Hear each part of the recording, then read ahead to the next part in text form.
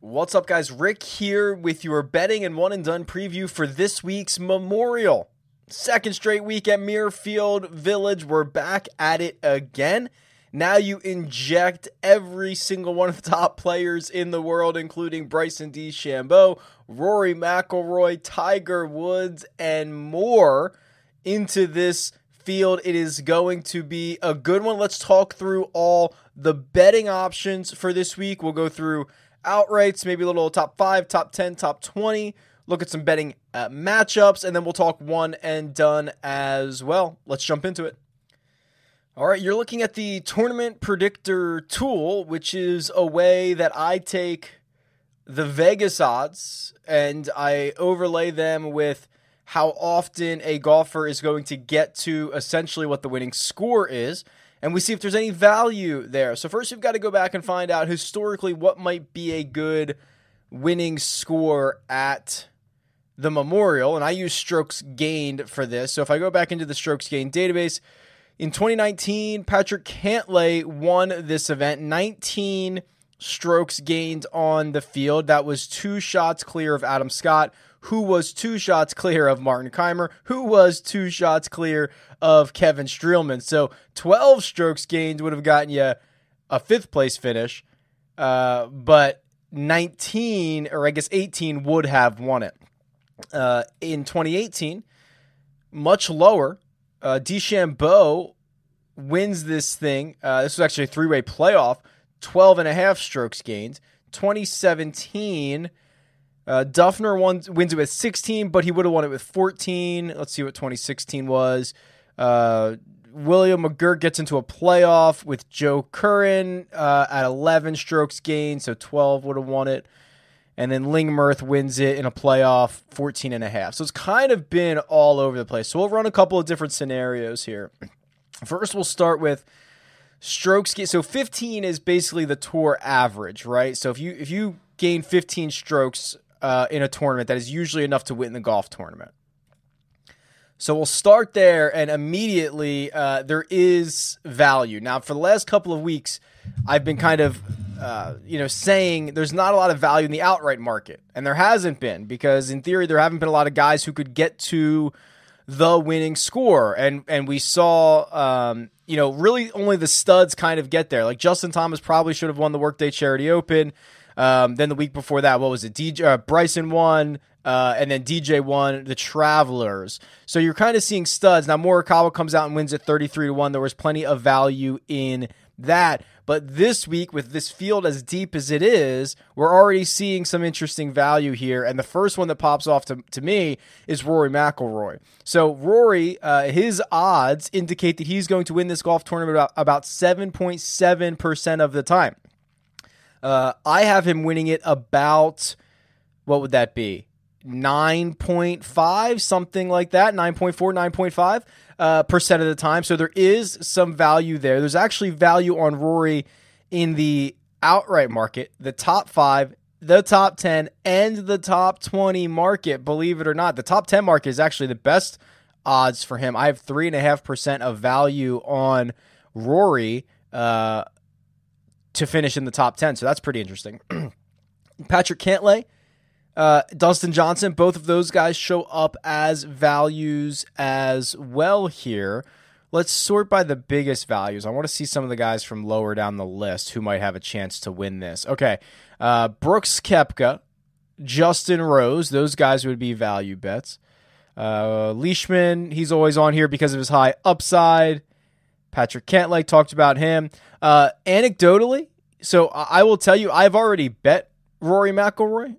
14-1 is where I got him, and that is the longest odds we've seen on Rory since I believe it was the 2019 Genesis Invitational. So we're talking about historically long odds on Rory McIlroy. First time in 18 months you've been able to get him this low. I just think that with everyone else around, with Justin Thomas, who's coming off a second place finish at the Workday, Bryson, who's coming off of a win, Cantlay, who is your defending champion and played well last week, Dustin Johnson, who's coming off of a win.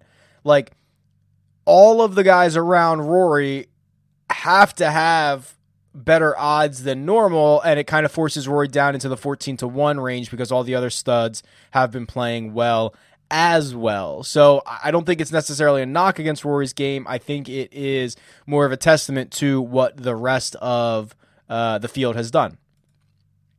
Outside of what the predictor says, I do also really like Abraham Ancer. I saw him at 45. You can get him at 50 to 1 to win the golf tournament. He just competes, so it might be tough for him to actually win, but something like a top 5, top 10 market is much more interesting to me. Let's go to the top 5 market. Let's see what the biggest values are in the top 5. Shane Lowry, I'm a little bit concerned about that, right? I mean, he's getting a boost from a lot of his recent, or not recent, a lot of his long-term stuff, right? The Open Championship, not so much the recent play. Lonto Griffin, top 5. Mark Hubbard, top 5. Nate Lashley, Sung Kang, Eric Van Rooyen. Those are guys that are top 5 values. Let's look at top 10 values. A lot of the same names here. Rory pops back up. Andrew Putnam pops back up. Keith Mitchell, Graham McDowell. Let's see, top 20. Similar names again, but now you get Scott Harrington. Zinzun Zhang is in here. And Bill Haas, believe it or not. So those are some names that you want to consider. For me personally, I mentioned Rory. I mentioned Abraham Ancer. I think Kevin Streelman is in an interesting position at 75-1, but probably going to just get him in a top 10 type market. Again, there's so many studs here that eat up a large chunk of the win equity. It's really hard to think that while Kevin Streelman can play well, while Abraham Ancer can play very well, they can play over their heads. It's hard to win golf tournaments, especially hard to win in a field like this. Let's go take a look at the head-to-head betting tool, do some matchups here, because I've made a one small but also kind of large update to the head-to-head matchup simulator. So what this does is it basically uses the work done by Data Golf, by Joe Pita, that uses a win probability over a 4-round tournament where you can plug any 2 golfers against one another. But I recently, just this week, added back in the date range. So this is actually pretty cool. So I'll show you how we can do this here. Let me pull up a couple of matchups. All right, so Rory versus Justin Thomas. Let's do that. So we'll change this one to Justin Thomas. And we will see over the entire history of the strokes gained database that I have here since January of 2015, Rory McIlroy wins this 4-round matchup 56% of the time. He should be minus 130. Now, I'm seeing him at plus 110 and Justin Thomas at minus 137. So how are they getting there? Well, let's adjust the date range a little bit. And if we adjust it to something more recent, let's call it since January 1st of 2019. So a year and a half. I'll see if I can get close to that. 1/1/2019. It actually becomes an even bigger edge for Rory McIlroy. I have him at 59.6%, but I bet you as we get even more recent, this is going to start to favor Justin Thomas. Yeah, there we go. So here's what we're looking at here. Basically, since 2020, now if you only look at the results from 2020 on, Justin Thomas becomes the favorite in this matchup, 52.4% of the time to Rory McIlroy's 47% of the time. So we are getting closer to the odds that I see online. I bet you if we go even more recent, let's just do since the shutdown, maybe? Yeah, so here we go. I mean, obviously, you're talking about a very small sample size now, but essentially since the shutdown, you're looking at Justin Thomas being a 70% favorite to win this matchup, obviously because he gained so many strokes. Last week, Rory, by his own standards, has not been all that good. It is interesting to see how drastically this changes. So for me, I kind of like to look at a little bit longer than this. I don't mind the full 2020 metric. It puts these guys at almost dead even if I go from January to now. So I would probably not necessarily bet this. It's probably too close for me. Let's see if we can find another one with a bigger edge. Let's do DeChambeau. I see him minus 150 against Patrick Cantlay, and I know that, again, if you go really recent, I think Bryson is going to absolutely smash this. All right, so since the start of 2020, I've got DeChambeau at minus 149 should be his money line. I see him at minus 150. That is pretty good. I love it when that happens. Let's go even more recent. I bet you if you go since the shutdown, yeah, that's only because Cantlay hasn't played. Let's go a little bit longer term. Let's go since the middle of 2018. Yeah, this is where you can get Cantlay to be a favorite. If you go longer term, I don't know if you want to go back that far. Let's pass that one up. The model comes up with basically the same thing Vegas does. Let's see if we can find one to bet. What would be a good one here? Gary Woodland versus Tony Finau. Both of those guys play a lot. We have a lot of data on them. This might be a bigger discrepancy. Let's see if we can find one. And again, I'm going to change my date range back to 2020 here. All right, so I've got, oh my gosh, I've got Gary Woodland at 55%, which puts him at minus 125, which he is minus 125. Oh boy. All right, well, we are really hitting it on the model here. Let's try Streelman versus Corey Conners. Let's see if we can get one here. Come on, we got to find one before we move on. I can't have a bunch of no bets. Streelman versus Corey Conners. Okay. All right. This one might be one. I have Kevin Streelman winning a 4-round matchup against Corey Conners 64% of the time, which means he should be about minus 180. I see him at minus 135. So there is enough there for me to want to bet Kevin Streelman on this side of it. So I think that is an acceptable head-to-head matchup, not only because Streelman has been better long-term, he's been better recently. This is a great course for him. Obviously, 5 of the last 6 times he's played Muirfield Village, he's finished in the top 20. If you finish in the top 20 of any head-to-head matchup, you are a favorite to win it, especially against a guy like Corey Conners, who, while a great player, a good player, is much more volatile. So this one makes sense to me. Streelman versus Corey Conners. Let's do one more. I'm trying to find a couple guys that I probably have a lot of data on because they play a lot of measured rounds. Let's do, oh man. Okay, how about this one? Tiger Woods versus Phil Mickelson. Unfortunately, there's not a lot of data on Tiger. But I'm just kind of curious on what this would be.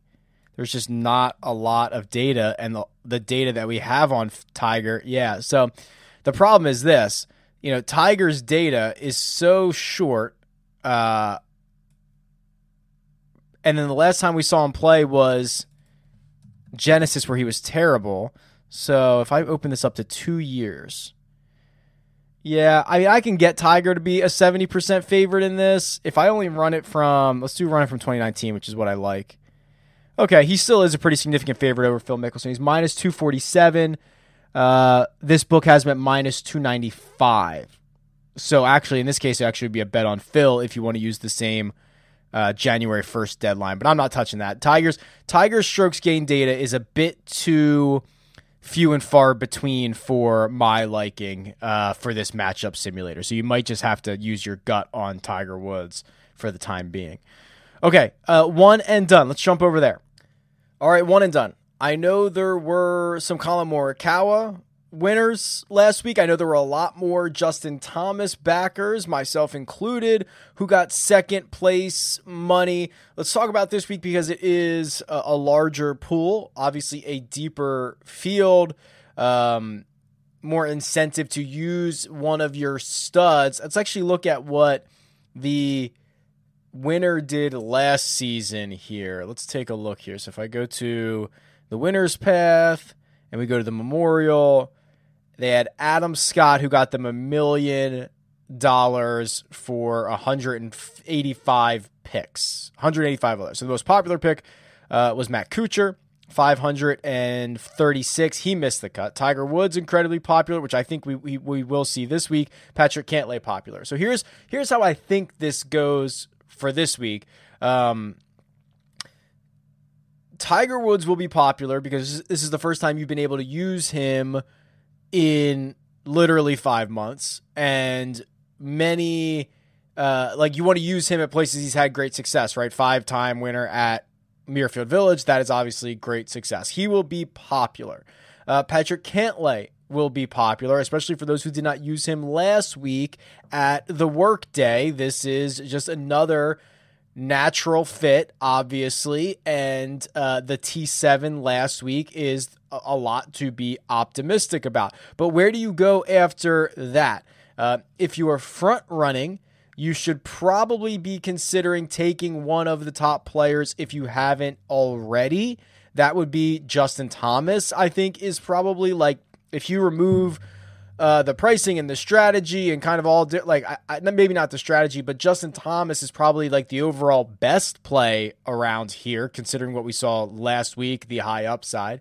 Bryson DeChambeau is probably up there, but I assume you can save Bryson if you haven't used him already, or you can save him for a week where he is going to be the top dog. Rocket Mortgage was a perfect example of that. He was, the best player in the field pretty significantly. Bryson plays those types of events.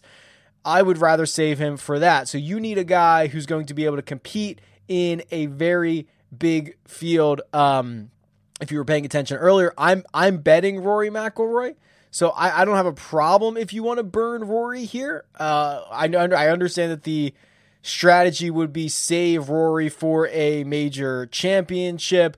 I like to be a little bit different than that, right? I like to be, everyone wants to save Rory for the Masters if your pool now includes the Masters. Everyone wants to save Brooks for the U.S. Open or the PGA Championship. I like to be a little bit different than that. Maybe you take Rory at a WGC, or even like where he's the only guy, the RBC Canadian. We've seen him be like 5-1 to win that golf tournament. There is more expected value from your studs when they are the lone stud in the field than there is when he is one of 10 studs in the field. So where does that leave us for this week? I think Jon Rahm is very interesting for this week in a one and done setting, because you might not have already used him. So if you didn't use Rahm early in the year, you might not have used him yet. Let's pull up his results.